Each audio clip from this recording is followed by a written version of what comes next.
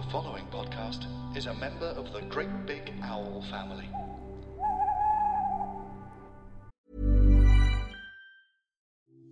Did you know you can join the same podcast network trusted by superstars like Mark Maron and Anna Faris? That's right. If you want to join the best of the best in podcasting, join or switch your podcast to Acast in just a matter of minutes. We've got the best tools to create, grow, and make money from your show. And that's why more than 92,000 shows love Acast. Join Acast with a 3-month free trial to our paid plan using the code JOIN. Just visit go.acast.com/join. Acast. We're the home of podcasting. We are once again proud to be sponsored by PE Passport, and this week we are going to talk about their moving maths and lively literacy resource. They have 80 maths and literacy plans available in the PE Passport. They are 80 fun, active learning opportunities designed to engage learners in securing those vital literacy and numeracy concepts across the primary school whilst being physically active. They are perfect for warm-up, starters, brain breaks, reinforcing key concepts, ideal for intervention groups. They can be easily adapted to other activities, and they're available as an additional resource with editable plans. All you need to do is visit the website primarypepassport.co.uk. Remember, if you quote 2 Mr. P's, you will get 10% off a school subscription.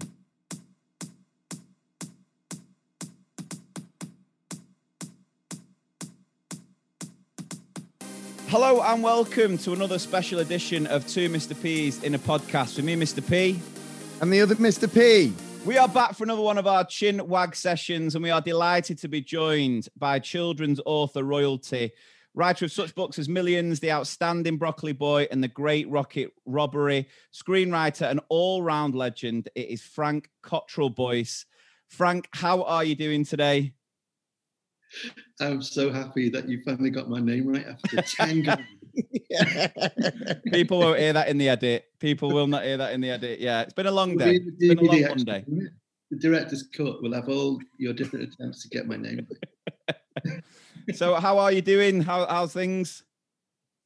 Good, yeah, very good. Same as ever. Yeah, it's always good. Yeah.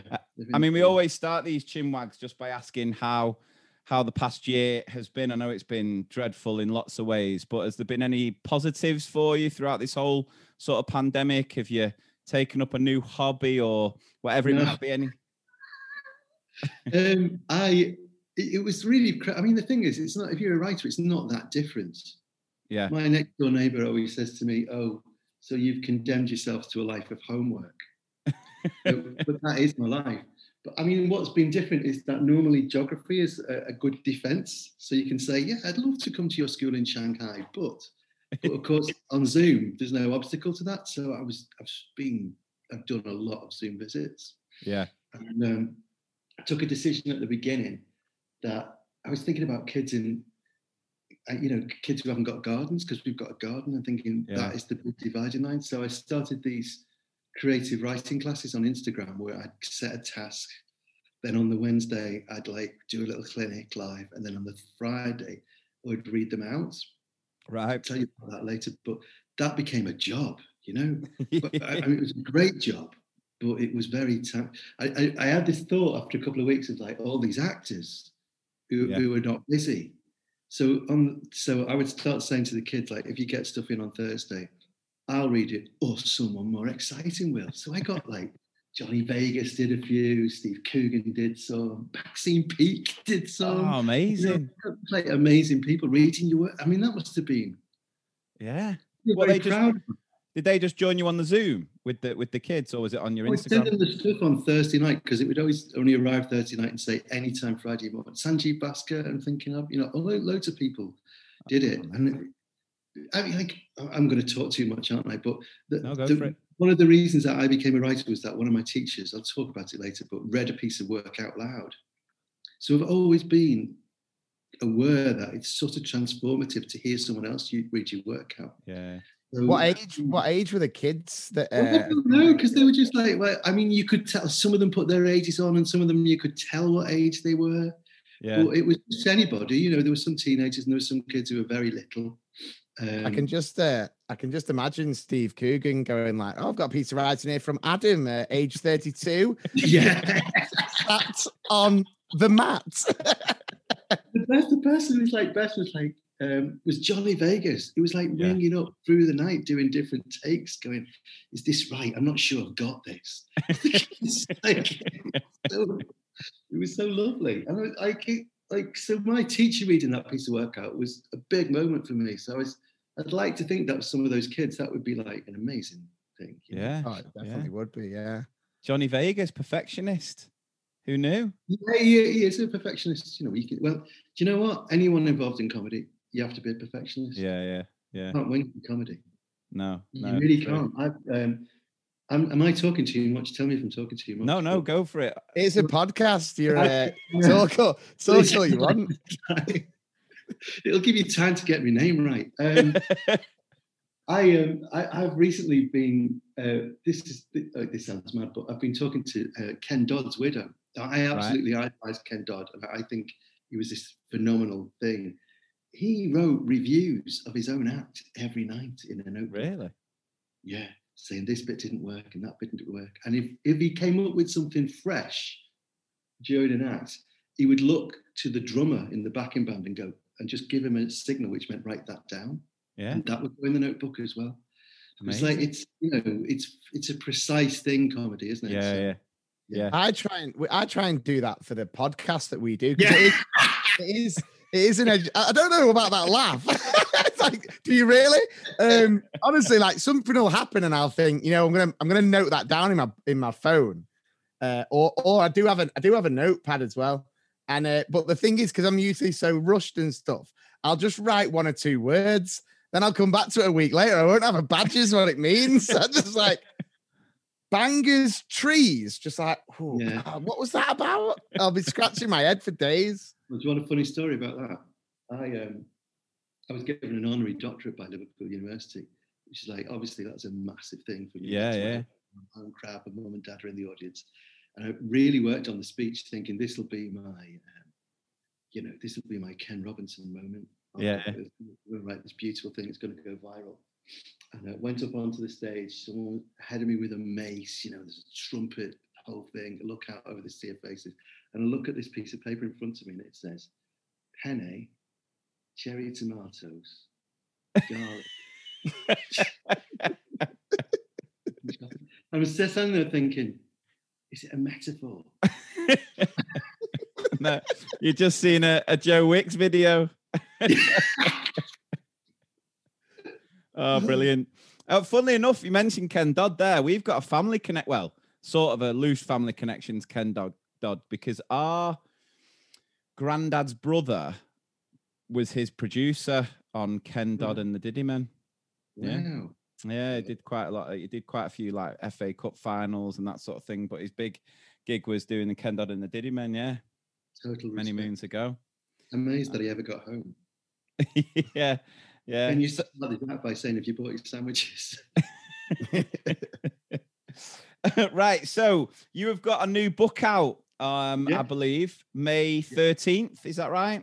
Yeah, yes, May the 13th. Noah's Gold, it's called. Do you want to tell us a little bit about what we can expect? It's an adventure story. It's set on an island, which goes back to that Instagram thing, actually. I was writing this book at the start of lockdown. And the core idea of it is that the internet goes off globally. Yeah. And we're back to a world with no internet. And I was already writing it at the start of lockdown. And in one of those Instagram classes that I was talking about, the creative writing classes. Yeah. The idea of those classes was not to make them better writers, but to sort of help use creativity to make you happy, Yeah. So I thought you were going to say then those sessions were to nick ideas from these young children. Yes. Well, okay. So I said for one of those things, look, you should set a story somewhere where you want to be. Sit down and write about somewhere you'd like to be, build a happy place inside you. And one of the kids said, and are you doing that in your book? And I went, no, actually, I'm not. Yeah. And so I did. And I changed it then and it just flew. So I'm really grateful to those kids. So it's set on an island and I got to the island by It's the start of the story is there's the geography teacher who's taking Right. the kids on a school trip to effectively the Amazon warehouse to show them the Amazon warehouse. But Yeah. he's programmed the GPS wrongly and it reads it as the Amazon. So Yeah. they just keep going west and west and west and west and west until they end up on Inishboffin, which is as far as the minibus falls off a cliff, and they're stranded then on this tiny island. Nice. And That was a very muted reaction to that. I thought you could go, that is brilliant. no, I liked it. I'm not gonna lie. I was thinking about KFC because you were telling me to create my happy place. I just thought happy place, and then my mind drifted off to chicken. But honestly, it sounds amazing. You can just imagine it. You can imagine it already. I'm visualizing it. It's I'm sure it's going to be an absolute classic. It is a classic. Yeah. Talking of GPS, talking of depending on whether you're listening to this after the 13th, it is a timeless classic, or it will be a timeless classic. No, you remind me there of the GPS. I was at a school the other day doing an after-school training session. It was only in sort of like Warrington, so not too far away. And put the postcode in. So I've got my calendar going. You know, this is the school. This is the postcode. Put the postcode in. Get to this postcode. Not a school to be seen anywhere, right? So I'm just at this house in the middle of nowhere. So I'm like, now I thought my wife, because my wife does all the sort of bookings, she just copied the postcode in wrong. So I sort of phone her up. And I'm like, right, you've given me the wrong postcode. I need to know where the school is. So I Google it, find it, and off I go. Get to the school. Turns out the head teacher, when she booked the training, was late at night, put her own home postcode in. So I'd rocked up to the head teacher's house. She's like, "Did you manage to put my bins out?" I was like, "No, I didn't. I was just trying to get." Sounds to me like she wanted some private IC2 Mr. P time. If you get what I'm saying. Not at all. So, I mean, you've been writing successful children's books for years. I mean, where does the journey start? Where does the sort of inspiration come from for one of your books? Is it just, I mean, is it just a case of like, you've got with like a publisher, is it a case of you've got to get a book out, or is it when you come up with an idea that you start the writing process? Or? Well, it takes you ages to write a book. So the next one is always kind of, well, frankly, the next one's always looking over your shoulder going, this will be more fun. You know? Yeah. So you get an itch to start a different story. There's a point at which when you're writing a book, it's so miserable in the middle. Yeah. It's so miserable in those middle stages that you start planning trips the way you start planning holidays in the middle of winter, don't you? So that your kind of idea for your next book is always there waiting for you. Yeah. When you finish, I think. And are there any sort of like little pearls of wisdom? Because obviously most of our audience are teachers, school staff, parents. You know, when you were doing those Instagram writing sessions, what were your sort of top tips for kids who, you know, looking for ways to improve the writing? Yeah, I mean, I think about that a lot because I'm also one of the judges on Chris Evans's 500 Words. All right, yeah. So I see a lot of children's creative writing. I mean, I always say the same thing. You should get them to read it out loud. You know, the human voice is such a great, and your voice as a teacher is such a powerful instrument. You know, you probably can still impersonate teachers that you had when you were little. You know? Yeah, get out! Get out! And I can, and it's a really long time ago, and we don't really know completely how the human mind works, but it's sticky, isn't it? When you think about it, it's mind-boggling that you can recognize a voice. Yeah. And recognize voices of people you've never met, people who are not that important to you. You know, John Major or someone can come on the radio and you'll go, that's John Major. Yeah. He's not in the room. You can't see him. He's not your dad. And you can still, so your voice is I hope not. Unless, you know, sorry. But your voice is a really powerful instrument. And I think this is such a funny thing for writers to say. I think there's much too much writing done in schools. Right. You know, and I know that's why that's come about. It's because the writing is measurable and markable and monitorable, if that's a word. But in the workplace and in the world and in anything creative, the skills that you really notice are listening, people who can listen, and people who can talk without waffling, you know. So those skills. So for me, it's read it out loud. I mean, like, that's true in the movies, you know, the films that I make. The really crunch day in making a film is the day that you all get around a table and read the script out loud. And it's incredibly exciting and totally mortifying. And you never, ever, ever need to have a discussion afterwards, because you know exactly when it dragged. You know, you know exactly when it was waffling, and you know exactly when it was mushy, and you know exactly when it worked, you know.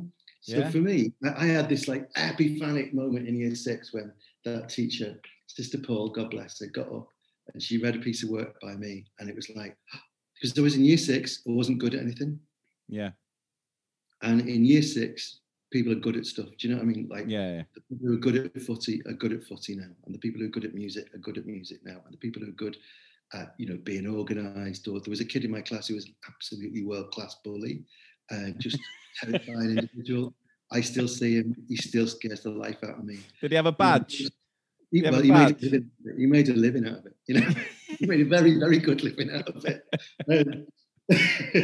But so those skills were apparent, and I didn't have one, you know. And she read that out, and people laughed in the right places, and it was like, oh, words are something you can be good at.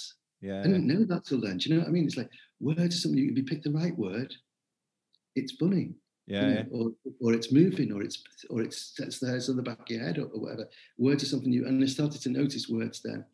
Yeah. No, it's interesting because I talk a lot about this with some of the training that I do.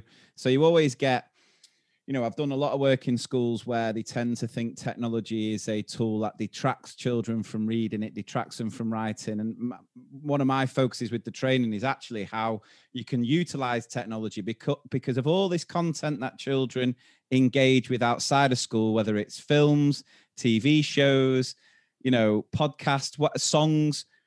It all starts with someone sitting down and writing a script. And I think the mistake we make in schools is we hardly ever give children the opportunity to make the connection, to sort of say, well, actually, this writing doesn't just have to stay in an exercise book where a teacher marks it and then that's it. With this technology now, we can have a go at turning it into a little video or a little film or an animation or whatever it might be. And when children see it, that's when the writing can really, you know, start to matter. And the first piece of that, the first and most amazing piece of technology that you've got is your voice. Oh, absolutely. Definitely. So I was one of the creative team behind the opening the Olympic opening ceremony in 2012. And my clearest memory, well, first of all, one clear memory of that, Danny Boyle absolutely was like, ran that, like, protected us, uncompromising, amazing, huge operation. Very rarely saw him with a pen in his hand. Really? Just an absolutely brilliant listener. And so there's that. But also my most vivid memory of that is at one of the rehearsals, which were just so tense. You know, we only had 3 rehearsals. We only had 3 nights in the stadium, 2 nights of rehearsal in the stadium before we had the gig, you know, so tense. And I couldn't get tickets for all my family. We weren't allowed to get, you know, I've got 7 kids, so we weren't ever going to we couldn't afford them anyway. But I got a couple of free tickets for the rehearsal. And I was with my daughter, who would have been about 10, I think, at the time.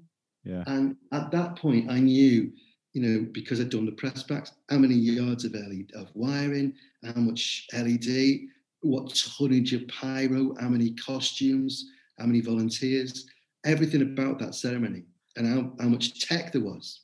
And then just after the beginning, Kenneth Branagh stands up and says with his voice, Caliban's speech from The Tempest. And I looked at my little girl and she was in floods of tears. And I looked down the row and everyone was crying. And I was like, wow, these are just words that someone wrote on a scrap, that they were disposable. Do you know what I mean? He wasn't even expecting anyone to print these words. These were words that someone put on a piece of paper 500 years ago, and they punched through pyro, tech, everything, if someone's saying them in the right voice. You know, so your voice, you know, your voice as teachers, massive piece of tech. Yeah. And how did that come about, getting involved in the Olympic opening ceremony? Oh, I just bumped into Danny in Soho when he went. He said, do you want a cup of tea? Which is like an unusually generous offer from Danny. He said, no, that's not fair, actually. But anyway, he went, do you want a cup of tea? And I went, yeah, come on. He went, I'm doing the Olympic opening. Do you want to do it? And I went, yeah, sure. And we had this conversation that went on for about 10 minutes before I realised he meant literally the Olympic. I thought he was talking about a movie. Yeah. I went, oh. And he went, yeah, does that make a difference? And I went, nah. And he went, you haven't asked me anything. You haven't asked me if you're getting paid or when it is or what's involved or anything. I went, yeah, but once in a lifetime. How long before 2012 did he ask you? 2 years. We did 2 years. 2 years. Wow. And I tell you, I mean, I'm sure everyone who's listening to this, it's firmly in their minds. It was one of the most epic things I think I've ever seen. So congratulations again. Well done, How many years? Going to come to a 10-year anniversary next year. I know. So that's, I mean, another nice thing about being a children's writer is that your demographic doesn't remember it. You know, you've got to keep going because it means nothing to them. You know, they weren't born. I mean, I mean, how did it work? Was there a group of you that just sort of sat around and you were sort of spitballing ideas? Or, I mean, was there anything that you came up with that you thought would have been amazing that didn't quite make it? Well, I never stopped going on about the fact that the clangers definitely should be in there. And I never got to that. I'm very proud of the fact that I got lots of children's sport. I mean, the NHS section that everyone remembers. It had Mary Poppins in it, Captain Hook, the Child Catcher. You know, it had a lot of children's fiction in it. I'm very proud of that. Yeah, there were I think there were 5 of us. There was me, Mark, Rick, Danny. So that's right. Yeah, that's right, isn't it? Yeah, 5 of us, I think. Designer, musician, Danny, writer. And for about a year, they were just... do you know what? It was very primary school. It was like, we had... I mean, how do you start doing something like that? So we had a timeline is all we had of like, the monarch arrives, the parade of athletes, you need to see the Olympic signet. So we put a washing line across this little room and we put the times on it. And we started to put little ideas that we had on the washing line, which was very much what would have happened in year 6. And I used to do, Danny was we were very security conscious. So there was a lot of physical writing down and cutting and gluing rather than anything techy. So we had like a notice board and scrapbooks. When I was in year 6, we used to do this thing called topics. Which Sister Paul would give us a book and say, just fill that with anything you want about a subject. So it could be heraldry or the human eye or something like that. And so I did a lot of those, you know, the Industrial Revolution, blah, blah, blah. I made these little topic books. And I still do that when I'm starting a book. I make a little scrapbook in a school notebook. And I'll share that with Stephen Lenton, the illustrator, once we're going, you know. First of all, I'll share it with my editor so she knows that there's something good in there and she'll respond to something. And then with the illustrator as a kind of mood board. But it's good because you can fill it up, but without having to make any decisions about how things fit together, you know. How amazing. How amazing is that? I would have never thought of like, because I've got it in my head like a classroom and you're talking about the washing line and things like that. I was just thinking like, surely there was one of the group that kind of was maybe not pulling the weight. There's always one in a group and then you're all getting the same amount of credit, but then you're a bit like, well, I did more than that person. That's year 6, isn't it? You want the credit. Well, after a life in movies, you learn that credits mean nothing. Really? I remember those topics when we were in school. They were still around when we were at primary. Our mum loved them more than we did. Like our mum loved the topics. So she'd choose the topic. She'd make sure as part of the topic, there'd be a trip that we went on, not with school or anything, just as a week. So I remember doing, I remember doing one on emergency services. It was called 999. And there was like a chapter about the police. And we went to the Manchester Police Museum or something like that. Didn't you do a Titanic one and you went down to Southampton? Yeah, I did a Titanic one, went to Southampton. And to be fair, I mean, at the time I was like year 6, so like 10 years old. I couldn't believe how far Southampton was. I was just like, oh my days, like this is crazy. But I remember, I went to the museum that was there, and then I took a picture with the I think it was the captain's gravestone or something like that. It was all in this book. It's really stuck with Adam.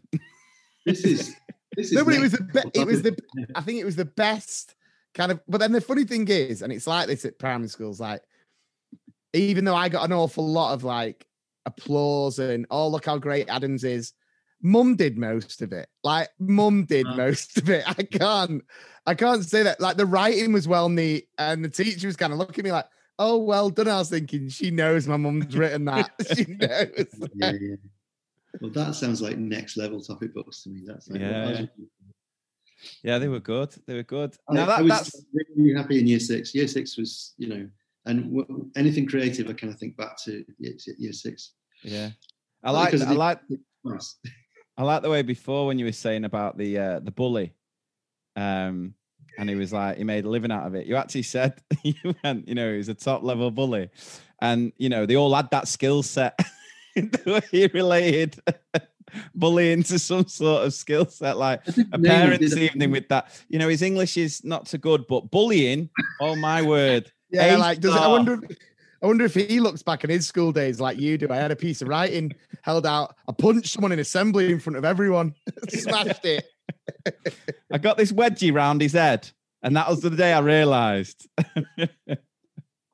He's terrifying. Has he featured in any of your books? God, no, he'd come after me, I think. Would he? No. Now, it wasn't the first time you worked with Danny Boyle. It was the first time you worked on the film Millions. Yeah, that's the first time we worked together, yeah. Yeah. And am I right in thinking the movie came out in 2004 and like the book was only released a couple of months earlier than that? Yeah, because I'd always been a screenwriter. Yeah. And but this was just very providential. That script was knocking around for about 5 or 6 years, and it was always like everybody loved that script and no one wanted to make that movie. Really? Because, well, we don't make family movies in Britain. If you make a thriller, you're up against a thriller. If you make a socio-realist film, you're up against a socio. If you make a family film, you're up against Pixar, and nobody wants to be, And in fact, it's a battle you're not going to win. No, you're not. And in fact, that film came out the same week as Star Wars, so it got steamrolled anyway. But so I think every director in London saw that, apart from Danny, because everyone just thought of Danny as heroin and zombies and stuff at the time.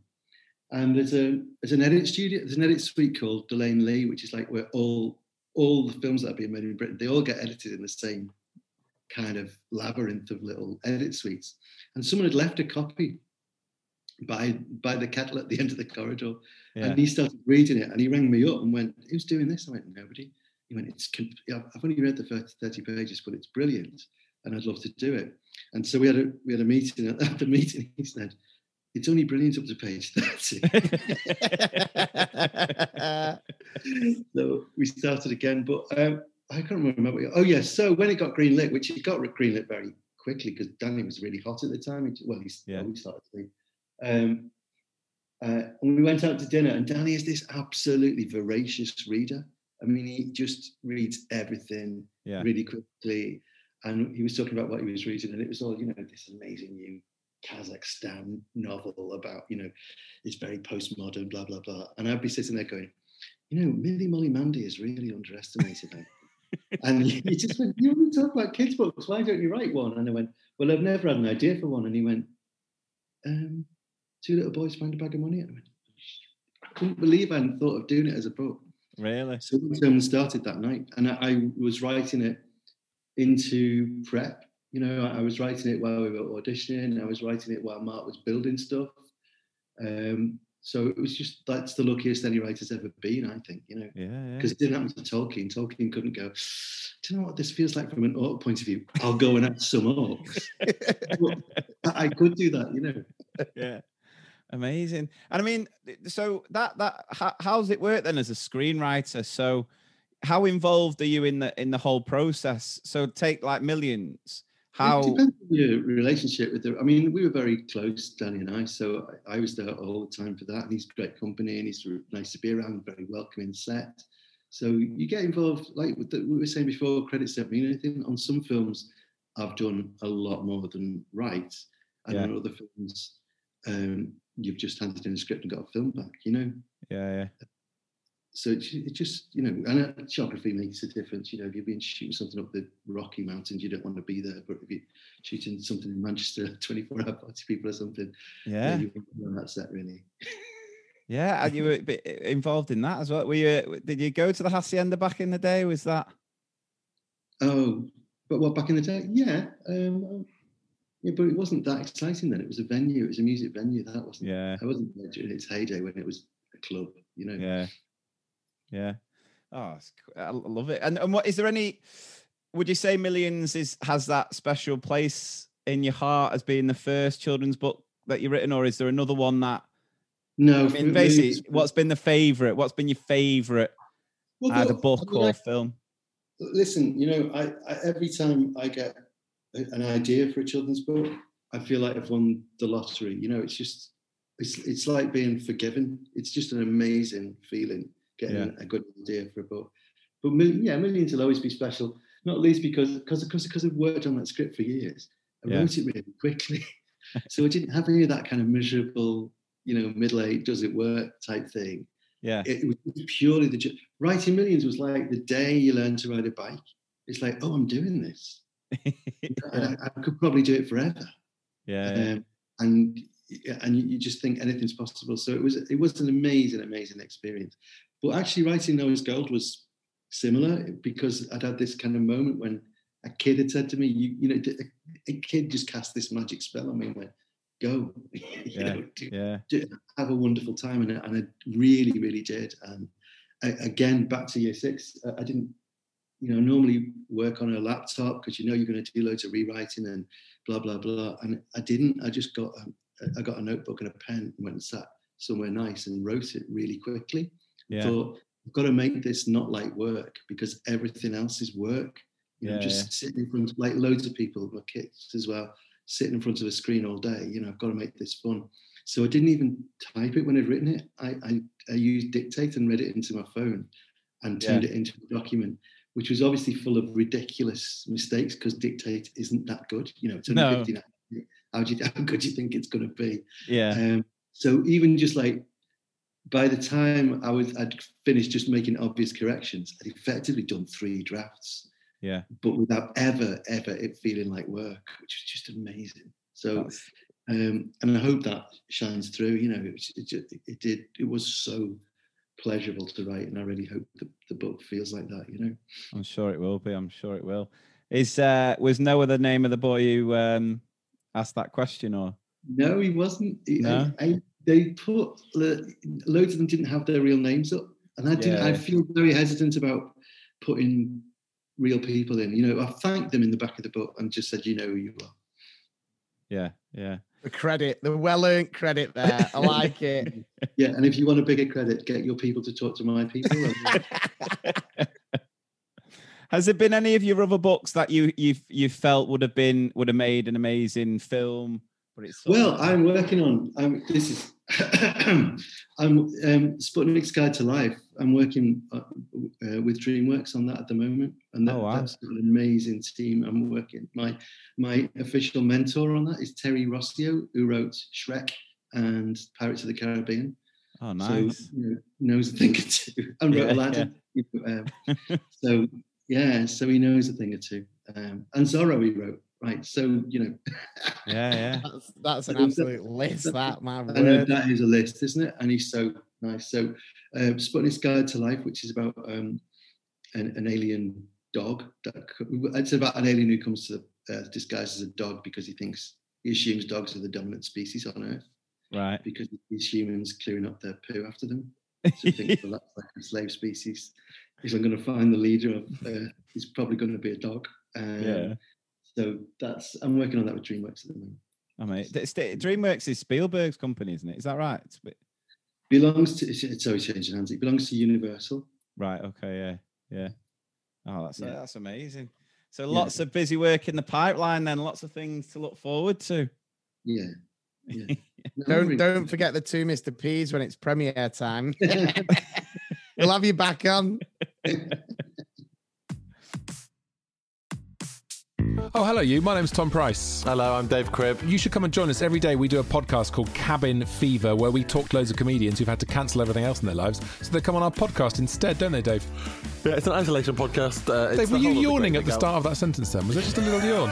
Yeah, it's basically the Great Big Owl Isolation podcast. We'll have people on from all our podcasts, from your Rule of Threes, your Brian and Rogers, your musicals, your Bitchins. If you like any of our podcasts, if you like any of those people, chances are they'll be logging onto the Zoom call and just chatting because, let's face it, they got nothing else to do. Also, there'll be a quiz on the bill. All right, see you soon. Lots of love.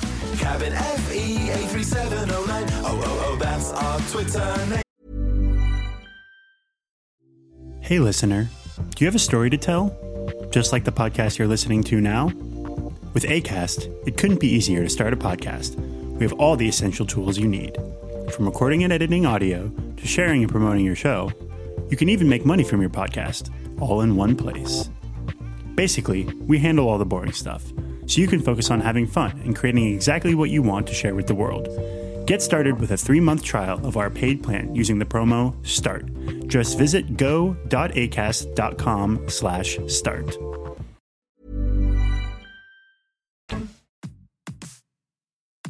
So a friend of ours took his class to see you at the Cheltenham Literature Festival and said you had a funny story about your first day at school. Is that right? Oh, yes. Okay. On my first day at school, well, a couple of things happened on my first day at school. I went to school, I'm from the middle of Liverpool, in Kirkdale. Yeah. And I went to school. My mum had persuaded me that it would go down well if I wore a red bow tie to school. And the minute I walked onto the playground, I could see that, she was wrong. And she made a bad choice. Yeah.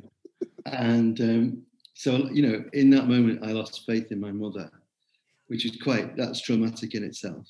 And I was very school as well. That's a young age. That's a young age, isn't it? I walked through those gates and thought, right, you're on your own.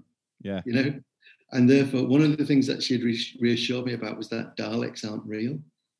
And I was convinced that Daleks were a major hazard. We lived in a block of flats, so it was like, why are we coming to the ground floor? Don't you know? Daleks. We were safe when we were on the 3rd floor. I was very worried about Daleks. And I wouldn't go into class, and my mum was shoving me, and I was crying. I was like shouting for my brother to come and get me. And then the classroom door opened, and my teacher came out. And my teacher was a nun, and she had this wimple that came over her head, and a skirt that went to her feet, so you couldn't see her feet move. And she had her arms out towards me. You can visualize what this was, but I was like, there is no way I'm going in there. That is not a teacher. That is a little blue Irish Dalek. And so I, as I thought, heroically on my first day at school, I kicked a nun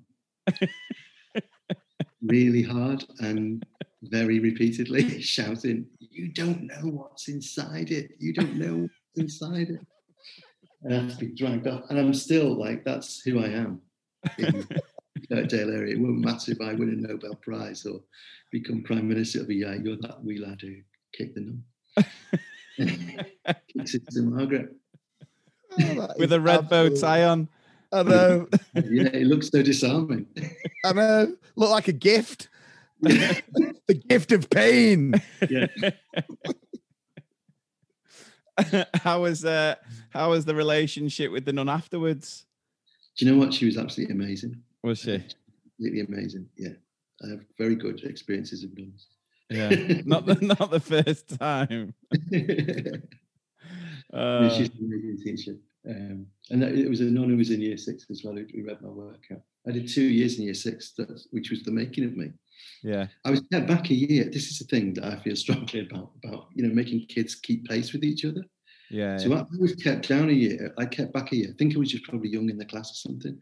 But Right. I didn't notice.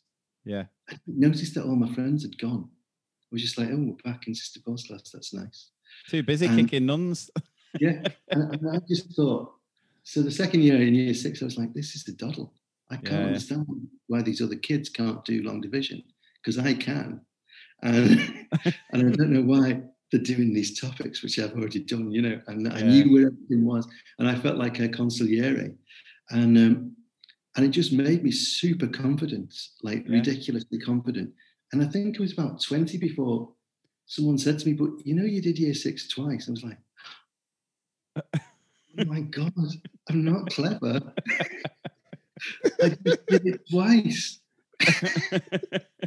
And I was like, I don't think I'd been like a very school-shaped child till then. And then I left year 6 feeling like I was probably really a member of staff in short trousers. Do you know what I mean? I absolutely slotted back into a big school. I was like, yeah, it's fine. These kids, I think I'm so clever. And I felt really clever when I was 11. And it was only because I'd done it twice. I was going to say, when you like... The irony of not realising you've done it twice as well. And how stupid is that? But I literally did not notice that all my mates had gone. It was like, I was saying, Joe, this is cozy. I was thinking, like, when you got to a point of work that you were, that you smashed in your previous year, you should have just put your bow tie back and I'm going to play some snooker. I'll be snookering you tonight.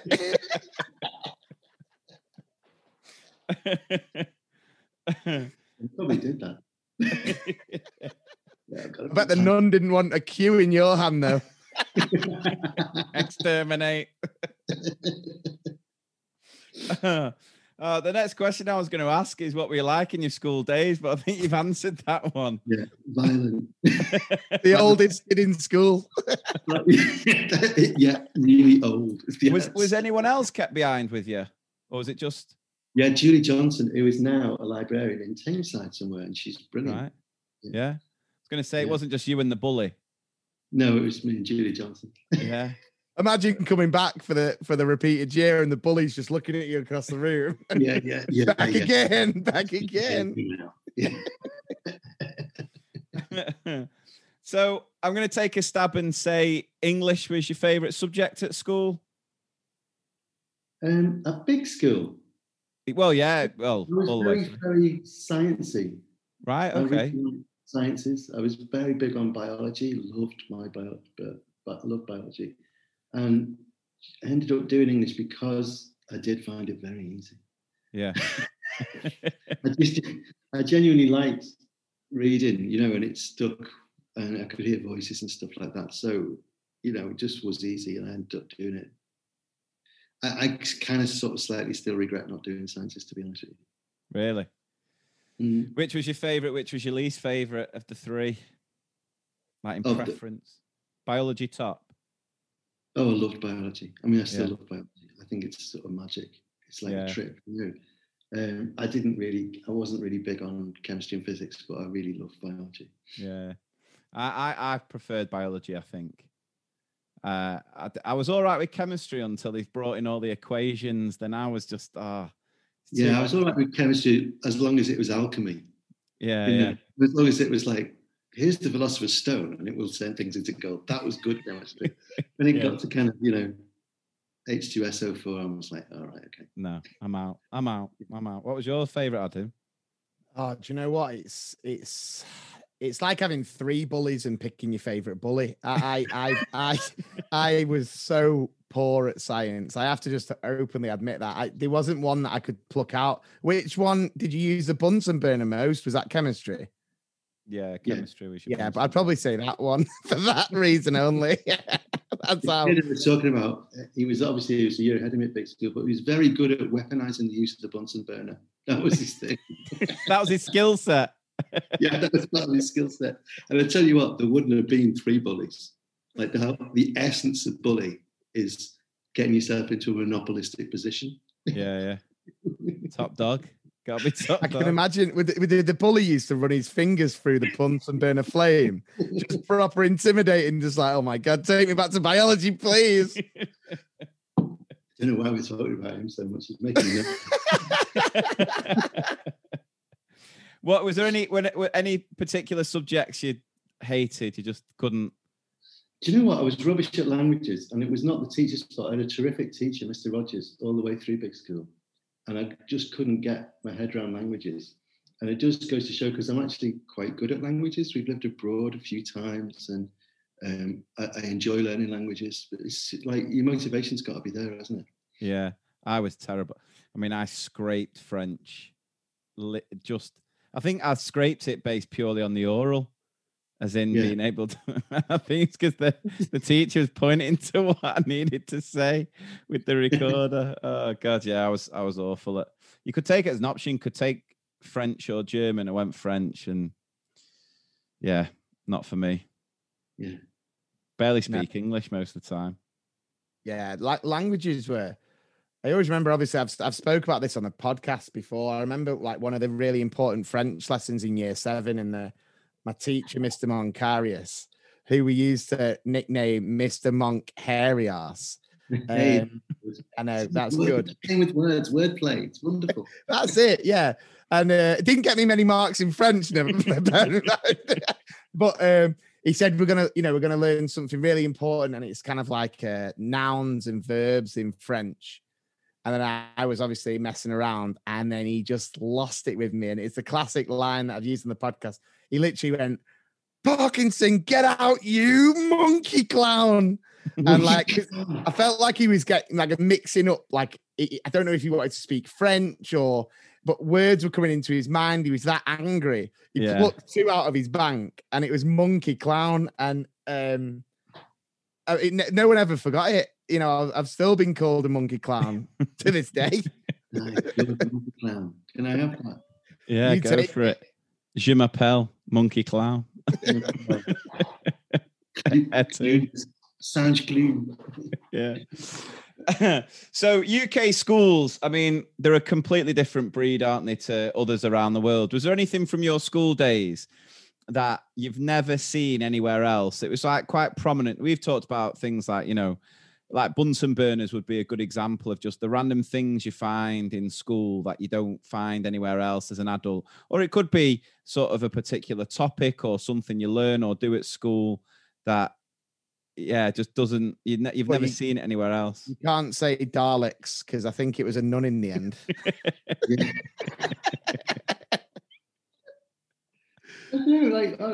We've lived abroad twice. You know, we lived in France for a while, we lived in Spain for a while. And I think in both cases, what's impressive about British schools, what our kids notice is that when you come back to British schools, the teachers do so much more. Yeah. You know, that you do sports and you do drama and all these things that are extracurricular. And that, in a good sense, the British school can genuinely feel like a community. Yeah. In the sense that, like, a French school definitely does not. You clock really? in, clock out. Oh my God, yes. You know, in what way? Well, teachers don't do anything apart from teach. Right. Not anything. I mean, nothing. And like on a school trip, the teachers would be like completely disengaged. It's just like, we taught you. You know, have you got a light? It's basically the only interaction because they just smoke all the time. That's how our kids saw it. They came back feeling that British schools felt much more coherent, much more of a community, and that you had a much stronger relationship with your teachers and much more. That teachers were more generous in British schools. I mean, that's not to slag anybody off, but it felt much more conformist, a French school. Yeah. And much more regulated, and the teacher was a more remote figure. Right. You know, was it the same in Spain, or was that different again? Spain was weird because for some reason we lived in the Basque country, and the schools were very much about Basque culture and not Spanish culture. So the schools were on a mission that I now realise was like basically paramilitary. We just thought they were being friendly. Yeah. And what was it that made you live out there? Was that to do with your writing and your you can. No, because you can. You know, yeah, our younger kids, we home educated. Right. You know, the older ones went to school, the younger ones are home educated, and we just thought, well, we can do this, so we should. Yeah. So we just went. And it was really good. And it was really, I mean, from a learning languages point of view, it was amazing. Yeah. And it, you know, it was great for me to be away for a while. Because I live in my hometown, so it's kind of good to have had those experiences. Yeah, it's really interesting watching them learn languages. Like my youngest daughter, was young. She was like 6 when we lived in France, and the others like tried to get there because we made them go to a French school. There was none of that international school nonsense. It was like, no, if you're gonna eat, you've got to learn to speak. That's it. You know, we were really miserable till about Christmas, and they worked really hard at it. But the youngest one would come home and she'd say a couple of words in French and then like babble in a kind of French way. So she'd go, you know, oh, maman, bon après-midi, soixante type of thing. And we're like, oh my God, you're going to get so beaten up. And in fact, she learned the quickest, and her accent was perfect. It wasn't an accent you'd want. We lived in Lille, which is the equivalent of, well, it's just a big, rainy northern industrial town, and it's got a really strong accent called Ch'ti. Which is described by a popular T-shirt was a T-shirt that said "May we, may come," and then a picture of David Bowie underneath. And I used to think, what is that T-shirt about? And then after a few weeks, it was like, oh yeah, it says, you know, "May we, may come, Bowie." And so she was like that, and it was really interesting because she's just a delightful child. She's like, she stepped out of a classic children's novel. She's this fey, quicksilver, gracious, lovely, lovely kid, except when she was speaking French, when she was this ch'ti. So she'd go, oh yes, Mummy, I've had a lovely day, and here's my friend Feline, and tu fais le quoi?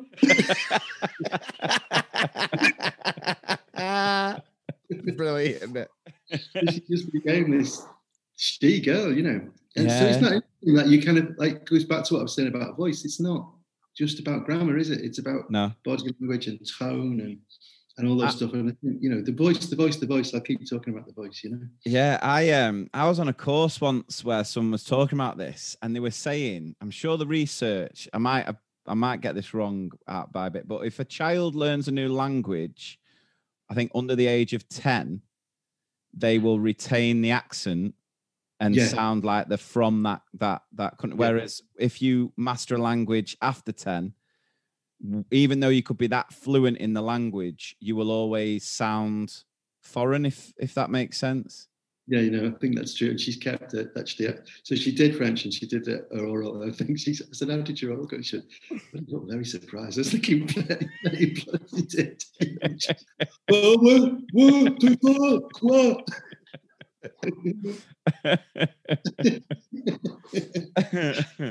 Everyone else is they're going, je m'appelle. Buff. But I tell you what, I bet, you know. And what does she do now? How old is she now? Does she? 21. She's at Manchester. She's doing theology at Manchester University. Oh, lovely. Amazing. So were there any particular teachers, I'm guessing the year 6 sister? Which is amazing. Yeah. Any particular teachers that had a huge impact on you? Yeah, I had a fantastic English teacher in a nice big school called Mr. Biggs. And I guess, you know, he's why I did English, really, you know, because he was just amazing. And goes to the heart of what I was saying about English schools or British schools, that you get so much more from your teacher. It was a proper relationship with him, you know, and he really wanted the most for us. And doing A-level with him was just, I'm always saying that reading for pleasure is so important, and I'm always saying you can't teach pleasure, you can only share it. And he really did a great job of sharing his pleasure, not just in the books that we were reading, but in life. You know, he loved to make things, and he would show us what he'd made. He made a set of Punch and Judy puppets and a booth, and I ended up being a Punch and Judy man for a couple of years. Yeah. Wow. He was just an amazing teacher, Mr. Biggs. He was very big, being a rugby player, and he was just fantastic. Amazing. I love that he was actually big, because if he was dead small and his name is Mr. Biggs, it'd have been like that classic like villain in a movie. Like, oh, you don't want to see Mr. Biggs. Yeah, he's this tiny little guy. So I'm glad he backed the name up. Yeah, but he would just like share. So we did we did A-levels with him, but he would like bring stuff in that he just liked.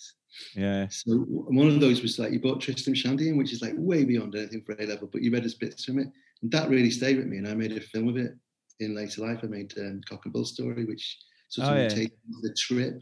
So there's that whole thing about, I always think, you know, teachers are very hemmed down with like, what are your outcomes? It's like, well, really, you don't know what the outcome of what you're doing is for years. You know, the outcome of what Sister Paul did in year 6 was, among other things, the 2012 Olympic opening ceremony.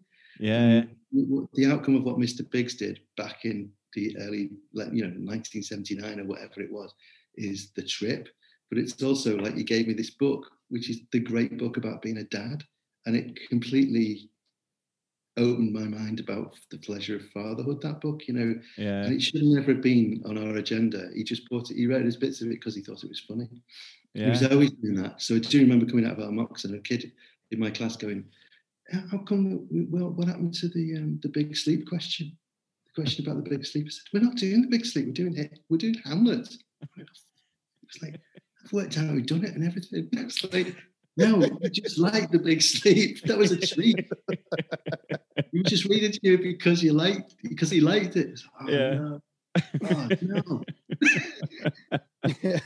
There's always that one friend I remember that in an exam where you'd come out like, what did you get for number 5? Oh, I put London. Yeah, I put London. And then someone comes out, I put 25. That's brilliant. Yeah.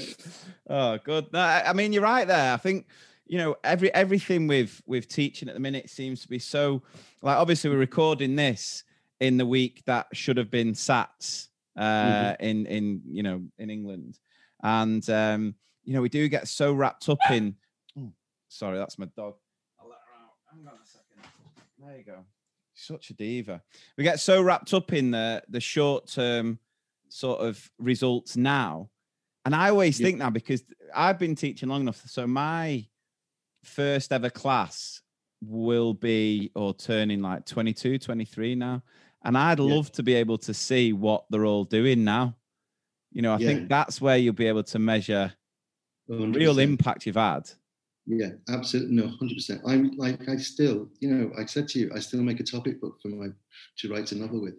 Yeah. Sister Paul did that. That was year 6. That's a long time ago. That was in black and white, you know? Yeah. And so I think you should take heart from that. I mean, and it's also it's fearful as well, isn't it? Because you can do damage that lasts for a lifetime as well. Well, absolutely, yeah.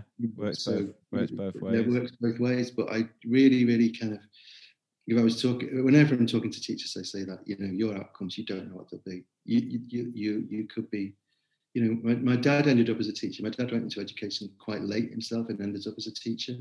And now my dad's got dementia. And he taught in a secondary modern school in Widnes. Yeah.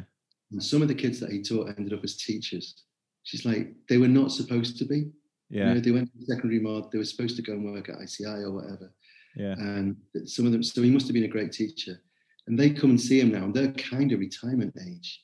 And I think, well, he must have done something right way back there that has continued to do right for more kids.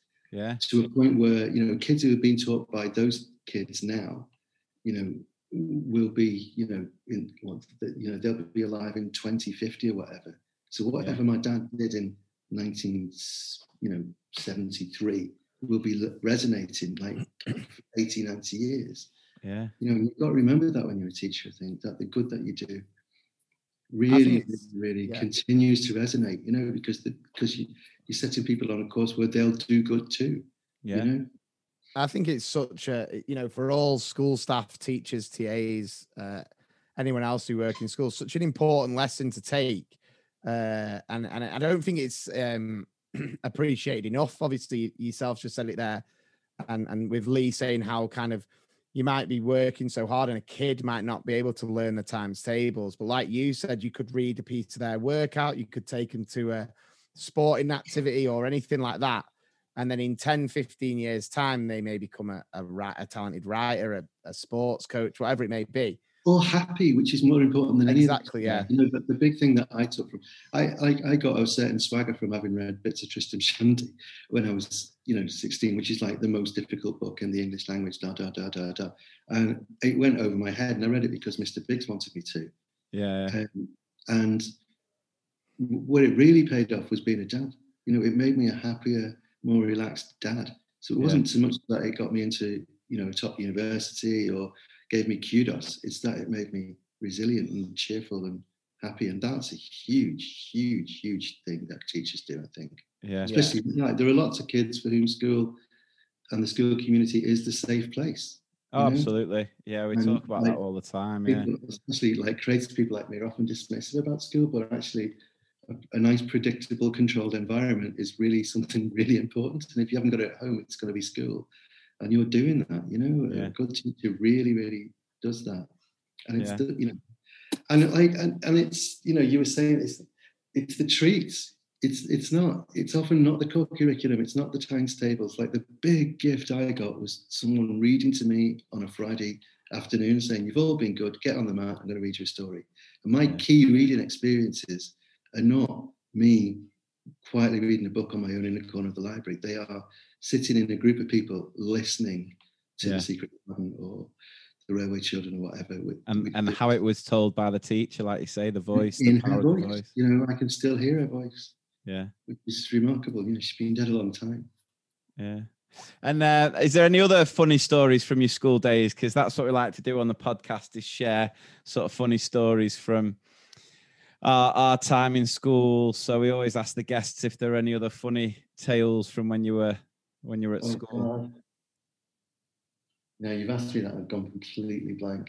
Like, I was like the most. No.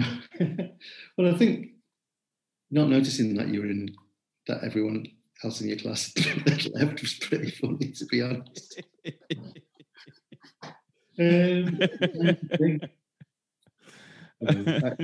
I've gone blank on that one. No worries.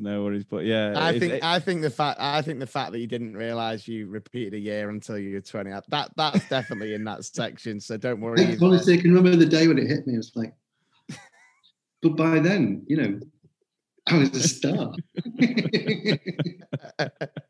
I think that's brilliant. Just having a mustache in year 6, just like. Well, you see, that was the thing. I did shave really early.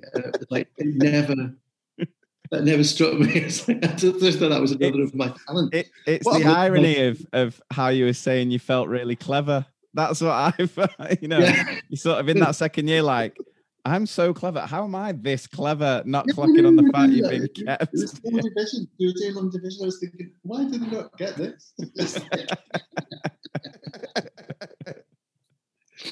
So good. So if you could change anything about our education system, what would it be? If I could change anything, it would be less. Well, obviously, get rid of as much measurement as you possibly can, as you decently can. Less writing. I know it's a funny thing for a writer to say, but more listening, more talking. I think that's the huge thing. And also, like, if you could get rid of that thing of like everyone's got to be moving at the same pace, which I think is a leftover from training people up for work in an industrial economy. It's like people do move at a different pace, and that doesn't necessarily mean that's a medical problem or something like that. A lot of the things that we now consider like some kind of mental disturbance they're just young for their age, and if you give them time and space, they'll catch up. And why should they catch up? You know, what is so great about getting everything done by the time you're 18? Well, it's interesting. I'm noticing that with my own children at the minute, because I've got triplets. So I've got 10-year-old triplets. That's the longest you've gone without saying that. Isn't it? Isn't it? I can't believe it. You do listen to the podcast, Frank. Yes. That's proof. So I live on a road of great big houses. Yeah. The 3 families with triplets on that road. Really? Yeah, because it's a triplet magnet. Is it? Yeah. Something in the water. No, they move here because they've got triplets. No, but just saying, like, we're noticing that. So we had a meeting with the teacher today. Obviously, they're all in the same class, but they couldn't be more different and at different stages of their development. And it just, I think that's really made me realize, you know, being a teacher, that like one of my sons, especially in the past, I'd say in the past couple of months, seems to have just made this real, something switched on, something's happened where he's just grasping, because my 2 boys are both dyslexic, so they sort of struggle with a lot of the reading and writing side of things. But one of them more recently has just it's like it's just all clicked into place with him, and the progress is made. Whereas the other one can talk you to sleep about anything. Like, he's just been telling me before about how kangaroos reproduce. And I was like, okay, I'm going to have to order one of those books about where the babies come from, because he's asking me questions. And I'm like, I don't know how to quite approach this one. But he's, he wouldn't be able to put it down on a piece of paper, but he could talk you through everything that he's learned today about how kangaroos reproduce. But exactly. It's crazy. They're identical boys as well. So, everyone gets them mixed up all the time. But I don't like talking about, we as I said, we home educated some of ours, but I don't like to talk about, because obviously we were home educating from a position of enormous privilege. There were two of us at home.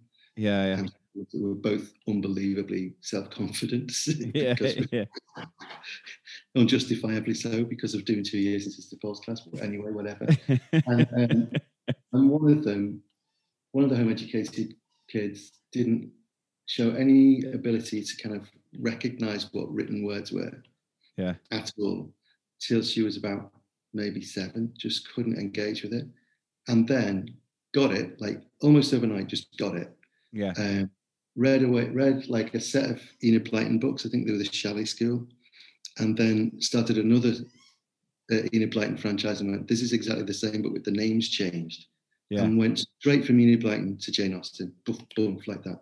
And she would be really young to be reading Jane Austen, but for the years before, if she'd been under that pressure at school, she'd have had years of people telling her she was rubbish at reading. But kindly, I'm sure, but she would have had that experience of failing at reading.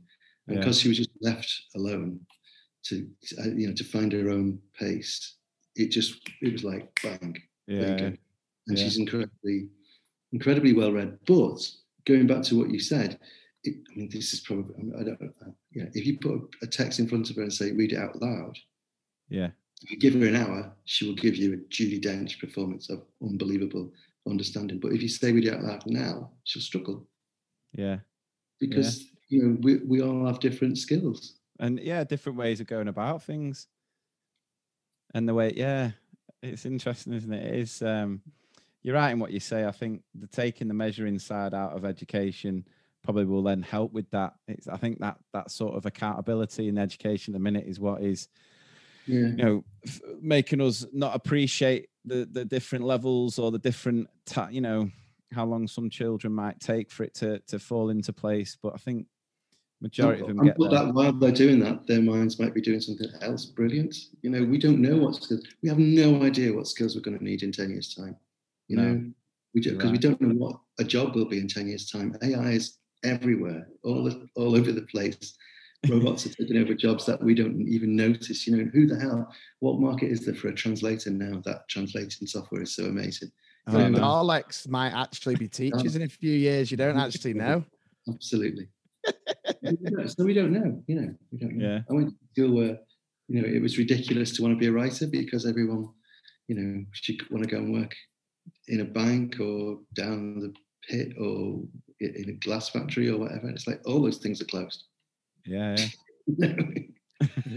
true. It shows the really precarious profession is still in work. And have you come across, like, obviously with your screenwriting side of things, you're saying there about your daughter, how she would take a little bit longer to process a script and then she'd perform it. Have you come across any sort of actors or actresses who were like that, who worked in a slightly different way?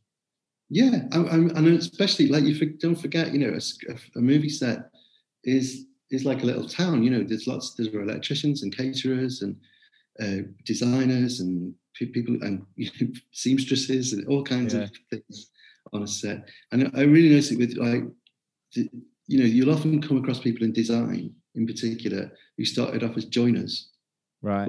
But like being on a film set and have ended up being global figures, And Mark, who designed the sets for and who came up with the idea of the Queen jumping out of a helicopter, who designed the sets for the...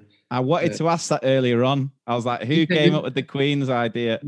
Mark Tilsley walked in with it one day and we all went, nah. that's been done. The only person who got paid for those years was Mark's son. Actually, we paid him, I think, 50 quid and said, go through YouTube and make sure he hasn't dreamed that or copied it from a movie. Yeah. So he came in with that one day. Now, Mark is someone who thinks with his hands. If you give him an idea, he'll build you a model of it. Yeah. And he's absolutely a genius. I made a film a couple of years ago called The Two Popes. He built a replica of the Sistine Chapel like that.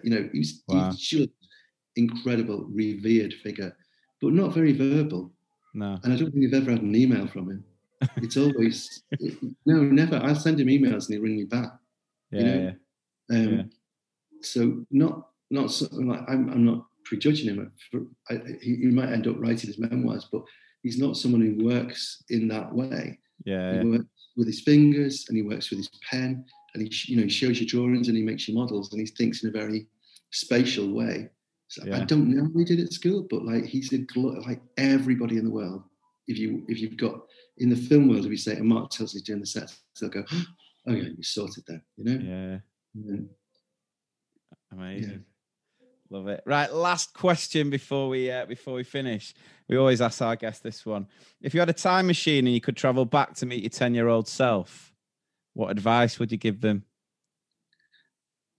I'd say 25th of May 2005, do not go out at half time to buy a takeaway to cheer everybody up, because you will miss all those goals. Is that what happened? Yeah. Oh, no. Actually, yeah. So that's for those who are not quick with figures. That's the Istanbul final. Yeah. What was the takeaway though? I just went to an Indian takeaway, and I went on South Road, and you could hear silence coming out of the pub next door because everyone was. And by the time I got home, all 3 goals had been scored. And I want to tell you this: one of the most beautiful things that has ever happened to me. My son, who would have been about 9 at the time, had drawn pictures of each of the goals. Wow. Because he felt so sad for me, and they're still on my office wall now. They're my idea of what art is for. Like, you missed something. This is what you missed. Yeah. That's amazing. I personally thought you were going to give your 10-year-old advice to get rid of the red bow tie, but I understand It's too late. Listen, my 10-year-old self was sitting there. Yeah, I would not go back to my 10-year-old self and say, "You're repeating this year, you idiot. You're being held back. You're not a genius." There's a reason you've got a teacher's chair and not a normal, uncomfortable blue one. Oh, well, Frank, thank you so much for joining us. It's been cracking. Absolutely loved it. So, where can everyone find you? Do you say you're on Instagram? Yeah. Yes, I've got an Instagram account and a Twitter account, Frank Cottrell-Boyce at Twitter. Yeah, you can follow me there. Yeah. And is the new book available to pre-order now? Yes, pre-orders are great. Please pre-order, because it gets added onto your. This is like such a movie thing, isn't it? Gets added onto your first weekend sales. Yeah, If they're good, then you get into a better place in the bookshop. Yeah, and maybe even the window. So your pre-sales are so important, because that's how you get into a position where you can get more sales. Otherwise, you just get put on a shelf and forgotten about. So yeah, that would be good. Yeah, and the Instagram, because as this is for teachers, I've used my Instagram to make, because there's no coverage of children's books. There's no cultural conversation. There's very little reviews. So my Instagram is not very personal. It's kind of a permanent children's book festival. So you'll find interviews with all kinds of children's writers reading their own chapters. Like I'm going to do Hilary Mackay this week. Danny Wallace is on there. Patience Barney is on there. Like lots and lots of Catherine Rundle, all those people. So it's like a permanent, you can hear them reading chapters of their own work. You can see me interviewing them. Oh, amazing. It's a permanent little digital children's book festival. Oh, brilliant. Super. Yeah, we've got a book coming out in August. So yeah, we found out that about pre-orders. Best title for any book ever, I think. Put a paper towel on it. It's yes. Yeah, it's very, very exciting. We're learning a lot about the whole sort of process of writing a book, editing, copy editing, all that sort of stuff. Yeah. being called. Yes, it is. Yeah. All right. Well, thank you so much, and we'll put all the links into the description of the episode. But thank you so much. It's been a joy to be on it. Oh, Yeah, it's been a pleasure, mate. Lovely to meet you.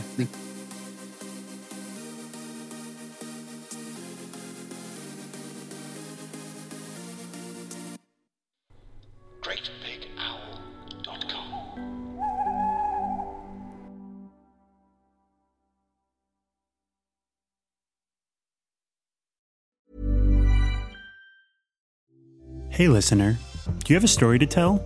Just like the podcast you're listening to now? With Acast, it couldn't be easier to start a podcast. We have all the essential tools you need. From recording and editing audio to sharing and promoting your show, you can even make money from your podcast, all in one place. Basically, we handle all the boring stuff, so you can focus on having fun and creating exactly what you want to share with the world. Get started with a 3-month trial of our paid plan using the promo START. Just visit go.acast.com/start.